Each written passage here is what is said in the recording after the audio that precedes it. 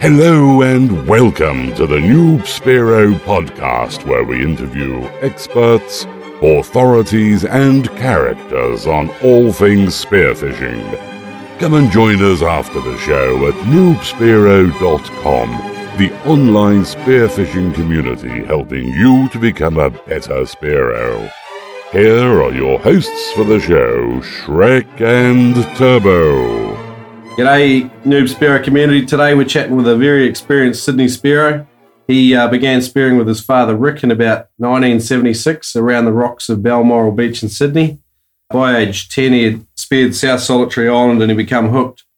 Simon, is it trip or tripe, Simon? Oh, come on, mate. It's trip. Fall over. Well, Simon tripped over and joined the Sans Souci Dolphin Spearfishing Club. He's been active in various roles, boards and committees to ensure Spearo's rights are enhanced here in Australia. Simon's also the USFA Sports Secretary. He's certified apnea instructor with the Australian Spearfishing Academy, and he voluntarily gives his time to deliver safety and ethics classes to Spearos up and down the coast. Fantastic. Hey, Simon, it's Turbo here, mate. Hello, mate. Just if we could get a little bit of information on where you started your spearfishing career. Yeah, look, mate, my father, Rick, as you heard, he still is a mad keen Spearo. He's crazy. Dives Darwin, filthy water, thinks nothing of it, loves it amongst the crocs. And I'll tell you a story about that later with myself and him and a crocodile. In Sydney, diving at Balmoral Beach as a young kid, Dad always ended up around near the nude beach there for some reason. We got out there and said hi to everybody, a few fish and offering fish to all the girls. He was a classic, I'll clean them for you, or Simon will clean them for you, and he kept chatting away. It was interesting to say the least as a young guy. And I can remember we went to Vanuatu for holidays and I was diving there, the Isle of Pines, and it was just crystal clear and seeing fish had left the sewerage of Middle Head, for dead. And we came back and Dad found an excuse to go up to the Solitaries, which he's always had a love affair with. We were in pubs then and there was a keg strike and Dad needed to get some beer, he told my mum. So we drove up there with a good mate and an empty trailer, filled it up with kegs, and while we were there we slipped in a dive. And we dived with a legend called Sid Harvey. He's an Australian representative in his day and he's a professional fisherman then. And he took us to South Solitary and a few of his pet spots. And I got my first red moe there, and that was an achievement. And I was just pumped. Saw some massive grey nurse sharks, saw a couple of whalers and things like that. And it was just adrenaline coursing through me. Back then I couldn't hold my breath for 10 seconds. It's probably about 5 seconds better now today. But it just got me fired up. I loved it. Coming back to Sydney at school, I got a heap of mates hooked into it. I did a presentation in my English class on spearfishing with a good mate of mine, and he's still a great mate of mine today. We still spear. He lives in Coffs, Andy Davis. And look, on the bus on Sundays, we'd have up to 14, 15 guys on the bus all trekking out from Redfern out to Coogee Beach. There's an island off there that we used to go nuts on and terrorise the local moe population, and occasionally we'd get a nice fish. Yeah, mate, so it was good. The gear we had, mate, was just all hand-me-downs. I was in the club then. Dad had moved to Darwin. I was 12, 13. And it's the Sans Souci. Yeah, mate. I've got a lot of sort of uncles, you could say, and big brothers that looked after you, and I'd scrounge, a wetsuit hood from one of them and a pair of torn out wetsuit shorts, and we'd be wearing sloppy joes. We really were, a couple of jumpers over us to keep us warm. We were literally using rope for weight belts and a couple of leads, and it was just fantastic, and the old guns we were using are collector's items now, just stuff that older guys had in the shed they weren't using anymore, things like Turnbulls and stuff like that just aren't around, using little black void fins, swimming out to Wedding Cake Island. It was quite a feat. It was, good days, and they were great days. So I think back a lot of rock hopping. Sounds like a pretty tight-knit family sort of club. Back in those days, Simon, is it still like that these days? Yeah, mate, look, it's a good question. Back then, and before we started recording, we were talking about the sort of a bit of brotherhood. It was only a small club, the Dolphins. We're lucky to have, 20 blokes all up and maybe 10 guys that go to a meeting, but all as thick as thieves and had known each other through the 60s and 70s and then into the 80s, and some were young, some were older, obviously. But now my club, we worked out, we were getting guys coming and wanting to spearfish, and it was just, hard. And we worked out 15 years ago, we're only keeping 1 in 8 guys that had come to the club. I think we're scaring them all the way, take them out the boat, they'd vomit everywhere, and we'd say, look, in the dash, there's 2 concrete pills, mate, harden up. Yeah. And we're wondering, hey, he never came back for another dive. He was a nice guy. What happened to him? I like that guy. Yeah, what went wrong? And we did a big survey and we asked a lot of questions to guys, and we tracked down a few guys that did come.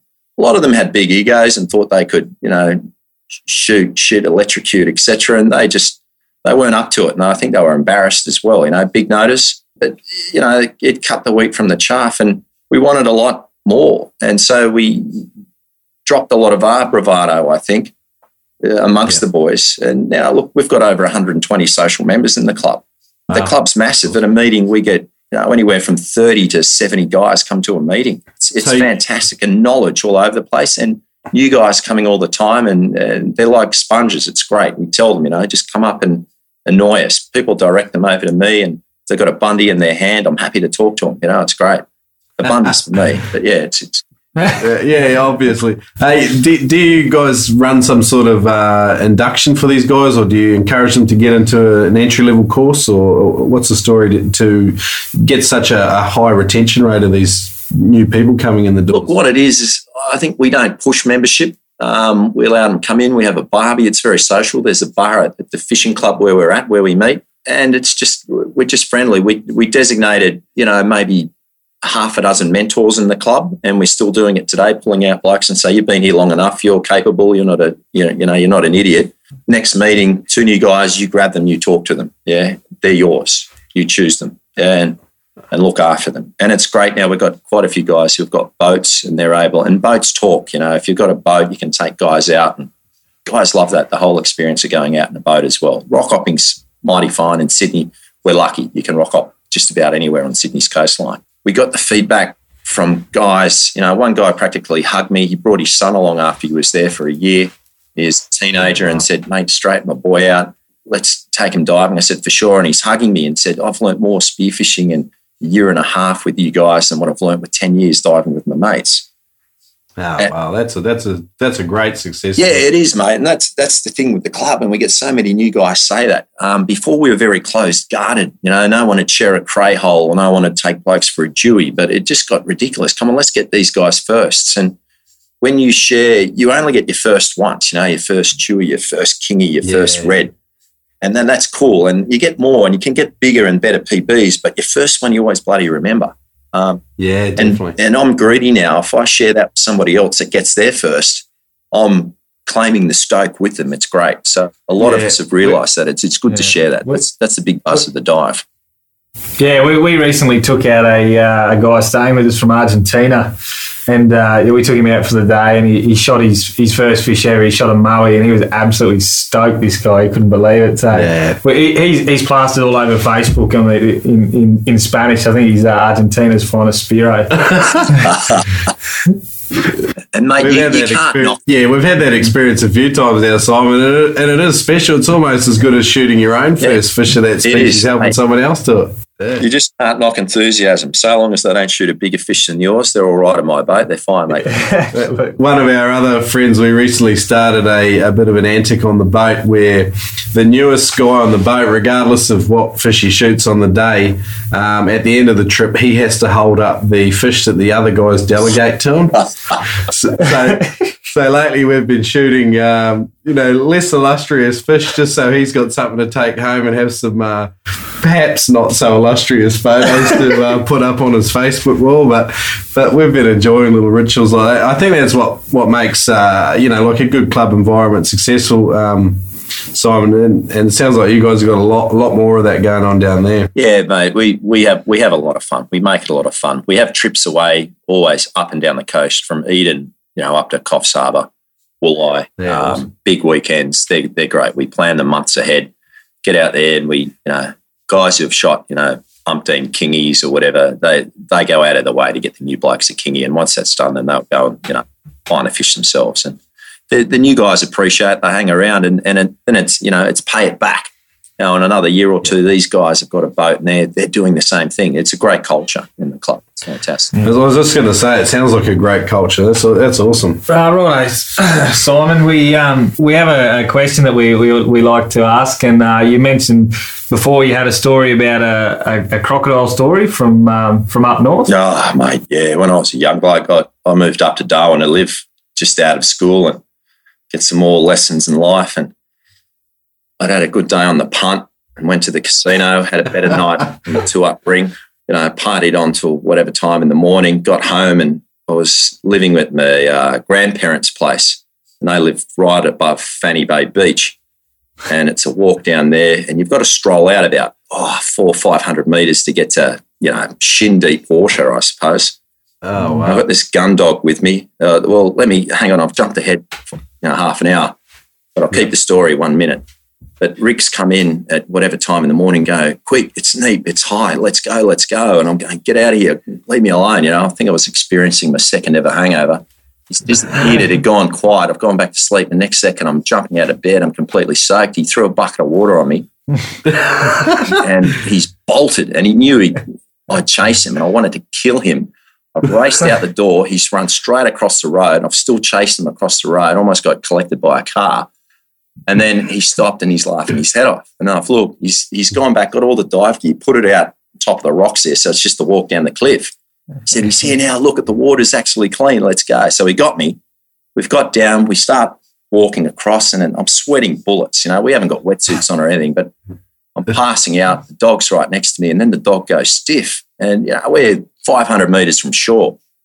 And I'm starting to think I'm just going to crawl along until I get to the drop-off. But then when the dog went stiff, I sort of looked over to the side, and here's the splash, splash, splash. It's a bloody saltwater croc, 2 metres plus, cruising past us, wagging its tail and its snout as it's, it's doing what I was just about to do. And I've gone, holy crap. I yelled out, hey, Dad, look. And he's turned around and what? And he's gone, oh, good grief. And he stopped, and I stopped, and it sort of cruised in between us and went up towards East Point. And I said, that's all I need. I'm going back to bed. And Rick's going, no, wait, just wait. It's gone off. Come back. And he's I said, big salty. And I had to end up beating him off and drop the gear in the water and ran. So he had to get the gear. And later that day, come on, let's go up there. And I said, that's where the croc went. No, we'll be right. And at the 5:30 news on the NT News that night, it came up. They caught the bloody thing right where he wanted to go diving that afternoon. So he's a freak, Rick, and I've never forgotten that. It was just too funny. The things you do, the stories you remember. Along with you, I guess that was one of your scariest moments out spearfishing, was it? Oh yeah, mate. I think I was too numb from the hangover to be too scared. It was more shock and going, what the? Yeah. We've all had some scary ones. Yeah. What if you were going to share a story of your most memorable fish? What fish would you talk about? What story? Oh, mate, I've been sketching this all day. The wife's clipped me over the head 3 times to stop me from daydreaming.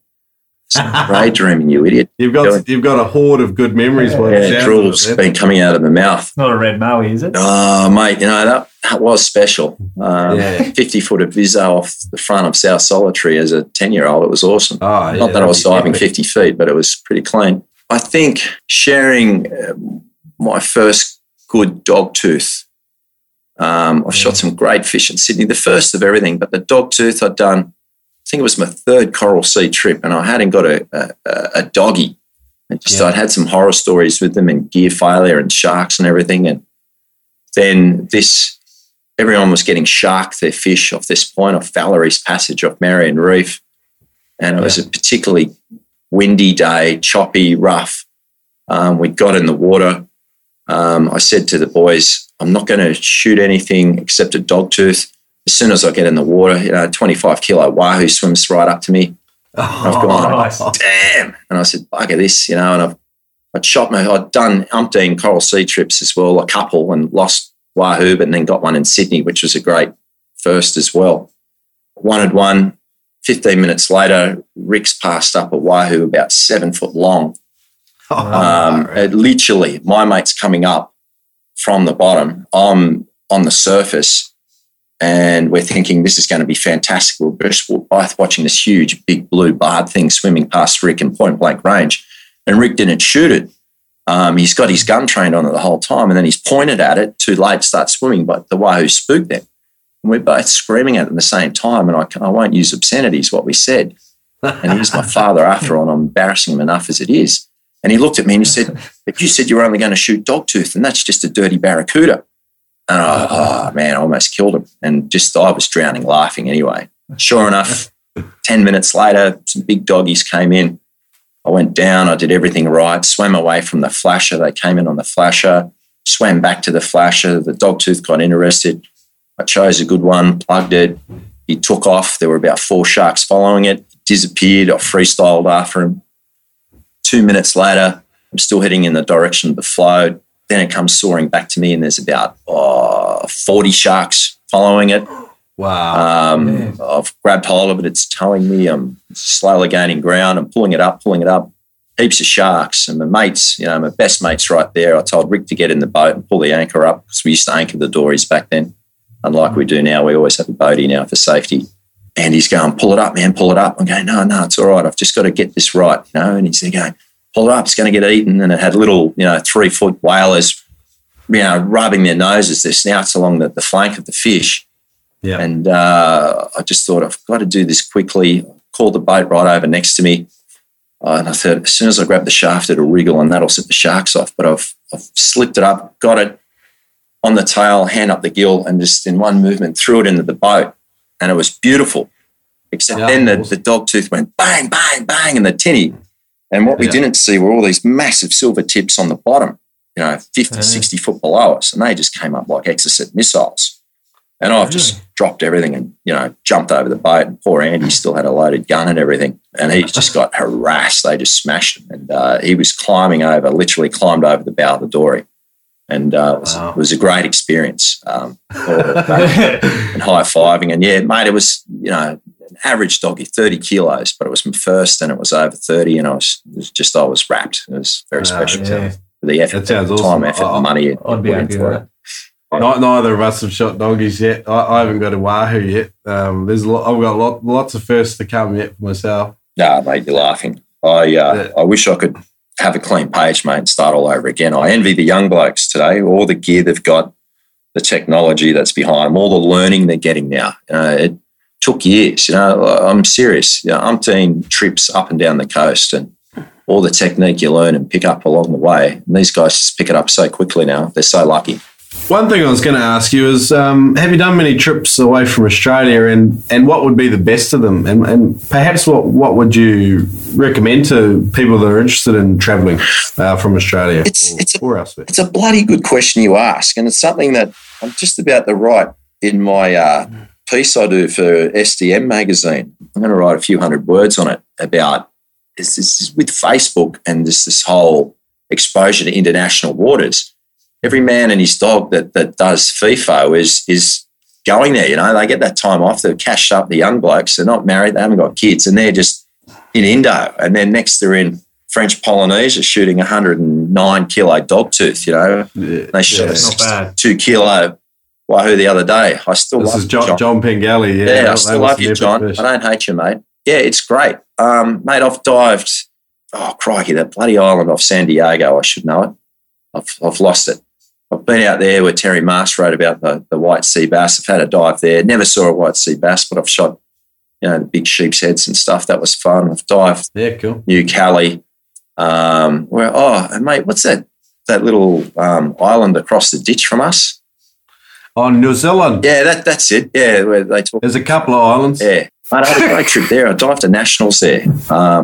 Choice. And Tairua, choice, bro. Mate, they looked after me. They gave me a soul caravan that hadn't been lived in 40 years. Possums were coming down every morning trying to steal my breakfast.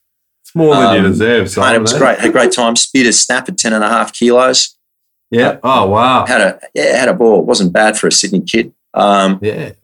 So, mate, the Alderman Islands, mate, I've got a soft spot for. Where else? Mate, I've pretty much dived every state in Australia, but overseas, mate, not all that much. But I'd like to think I will be doing more in a few years' time when the kids get a bit older. Looking forward to seeing some photos in SDM magazine already. Now we like to do a section on the show called Veterans Vault, and basically we like to ask our expert or authority or character what they'd like to talk about, what they'd like to sort of communicate to our audience, and perhaps give them some actionable steps or information to go away with. All right, I'll start this. I've jotted a few things down. I think advice first and foremost. So find yourself a good retailer. And someone that's going to sell you a spear gun and a wetsuit that actually uses a spear gun. And I think build a good relationship with those people. Face-to-face contact is fantastic with that. Can't recommend it highly enough. We're lucky in Sydney. We've got 2 or 3 guys who are fantastic for it. I think then that good retailer should be selling you good gear. You need to have some good gear. If you buy wisely now, it's going to save you a lot of money in the future. So don't buy a $100 pop gun when in 6 months' time from watching YouTube tutorials on how to spearfish or coming to do courses, you'll want a 1.3 Rob Allen or 1.1 Rob Allen, whatever. Sorry for naming brands, but, that seems to be the generic. No, that's fine. But, whatever's horses for courses in your area, you realise, shit, I've just spent $500 on a gun that's just too big for me. A 1.4 won't work. Or, geez, this 90 centimetre Cray Basher I bought, I want to go and shoot Spanish now. I need a 1.4. So get good gear and take the retailer's advice. And then I've said here again, take advice again, find a club or get on Facebook and find blokes. There's plenty of forums out there. Get on there, make mates with them. Don't be a goose. Don't be a dickhead. Carry on, I know it all. I can't stand people that come and want to learn, but they're telling me how to spearfish. Yeah. I kind of have an idea. I still am learning, but you've come here to ask me questions. How about you let me tell you a couple of answers? So take advice, take it on board and try it out. The other thing is do a course. If you can afford it, if you can do it, if you've got the time, do a course, freediving course, spearfishing course, someone who's knowledgeable, who's accredited, not just a fly-by-nighter, that has an idea on spearfishing helps, and just learn your breathing, which is great. I think that's important. Just learn your breathing. And as my father told me when I, used to ring him up and just say, Dad, how could you ever dive out the front of North Head? That's, a long way. And he just used to say a 5-letter word, relax. Yeah. Relax. It took me 15 years to understand what that word meant. Relax, man. That's just the key thing. That's probably my best advice. Relax. Some days it's hard too, isn't it? Like if one bit of your kit's sort of out of line, sometimes I find it very hard to relax. Or you get a couple of combination of factors like dirty water or swell or something like that. And it's harder when you're starting out too, isn't it? Yeah, you're right, mate. When I started, I had a lot of self-belief issues when I was a kid, just not strong enough. I kept coming up with excuses, troubles equalising, terrible shot. It went always seasick whenever I went out in the boat. And you persevered? Overcome. Yeah, mate. Yeah, I did. Call me a fool, but I did. Just a quick question, Simon. I suffer from seasickness terribly, really bad. Besides seasick pills, mate, is there anything? Yeah, mate, I got told a good cure the other day, and that was to sit under a tree. Oh, no. Excellent. It's just something, mate, I knew I'd finally conquered it. I was coming back on the rocky ship Booby Bird from a Coral Sea trip. There were 22 of us or something. There were only 3 blokes playing cards with me, and they were all professional abalone divers. Oh, wow. And I kind of looked around as I was sipping on my rum and ice, and I said, you know what? I don't get seasick anymore. I was pretty impressed with that. I'm a scurvy sea dog now. Mate, it's just time on the water. Yeah. So I'll start playing cards and drinking rum next time I go out. Yeah, just get in the water as soon as you can. You have all your gear on, your mask around your neck and everything. As soon as the boat pulls up, if your mate's understanding, just jump straight in and just swim. Right. You don't get sick in the water. Excellent. I won't be boat boy first time. That's a good excuse. Yeah, no, good call. All right, so from your Fast 5 facts, I got good gear, take advice, find a good retailer, reputable retailer. Number 2 was, again, find good advice and join a club or find a good mentor, find a good community to get involved with and learn the ropes. Yeah. And don't be a dickhead. Yeah. Number 3 was do a course with a reputable mob or a reputable person. Number 4 was learn your breathing, get that right. And number 5 was just relax and And like you sort of suggested, you learn more and more about relaxing as you go on. It's an evidence. You do, mate. I just had so many fears and sharks, when I was diving as a young bloke, mate, like you swam by yourself for like, you jumped in the water with two blokes, but you never saw them. Or rarely did. And my best buddy now, who's still my best mate, he lives in Coffs. It's funny, we go out, we dive, and we dive with other blokes, and we buddy up now because it's just the safer thing to do.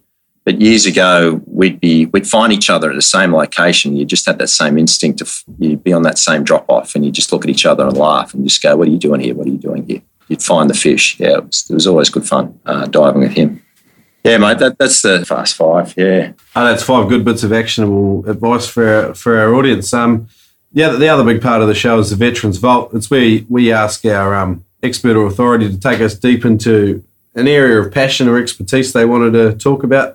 What did you want to discuss today with our audience, Simon? When I started to do my freediving instructor certificate with Erez Beatus, who's Apnea Australia, I was a spearfisherman and been diving for 25 years or something, and my mate Andrew Harvey had been diving for 20 years.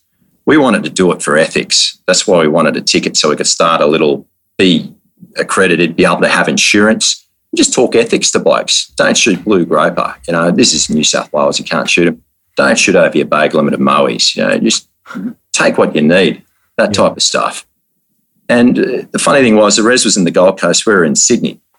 And it took us about 18 months to get the full ticket. We had to do A, B, C courses and then the instructor's course. And it cost us a fortune, besides the point.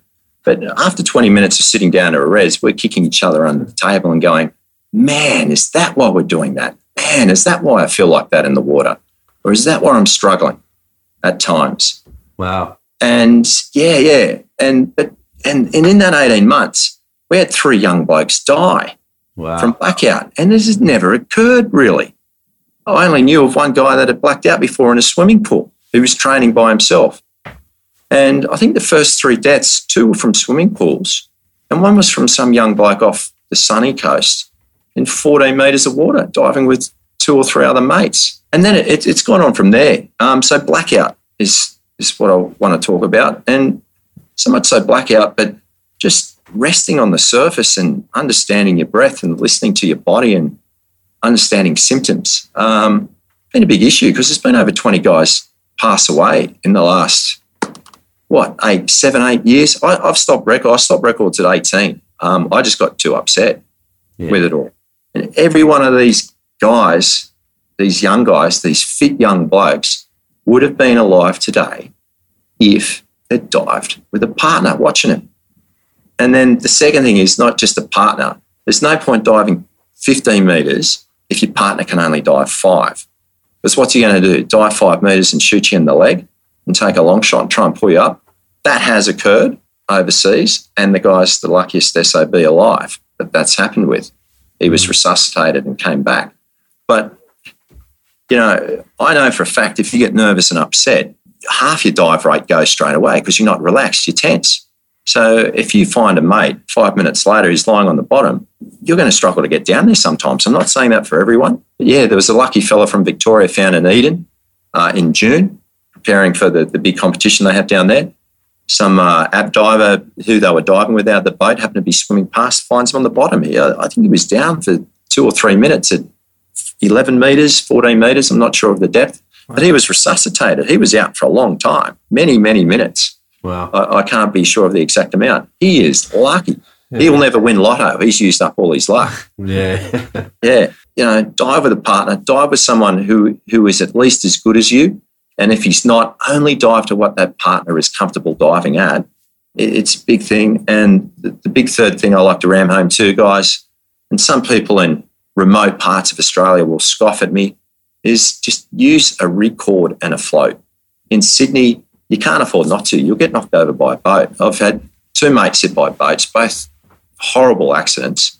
It's a life-changing thing, not just for you, but your whole family. Yeah. And need I say more about the blackout? But the key thing is with the blackout is just be aware what hyperventilation is. 80% of my students do it. when I ask the question, what is hyperventilation? Give me a practical demonstration of the breathing. Or I might ask, how do you breathe up before you go for a dive? 80% of them are hyperventilating. Yeah, wow. And the few that don't have been told by a good mentor about what proper breathing is. So find out what proper breathing is. Yeah. And it's so easy to get in the trick of hyperventilation. Hyperventilation is anything that's above and beyond your normal breathing, how you're sitting down now breathing, basically. Now, before the show, you were sort of sharing your alarm with the sheer volume of kind of information that's available online. I mean, there's YouTube videos and Vimeo videos about how to breathe up, and a lot of the information is wrong. Some of it's okay, but ideally, would you recommend people sort of learn breathing training at a live event with someone who can say yay or nay, you're doing the right thing or you're not? Oh, wholly and solely. I really do. And that's not just, I'm not being biased because I run courses. I don't run freediving courses. I do spearfishing only because that's my passion.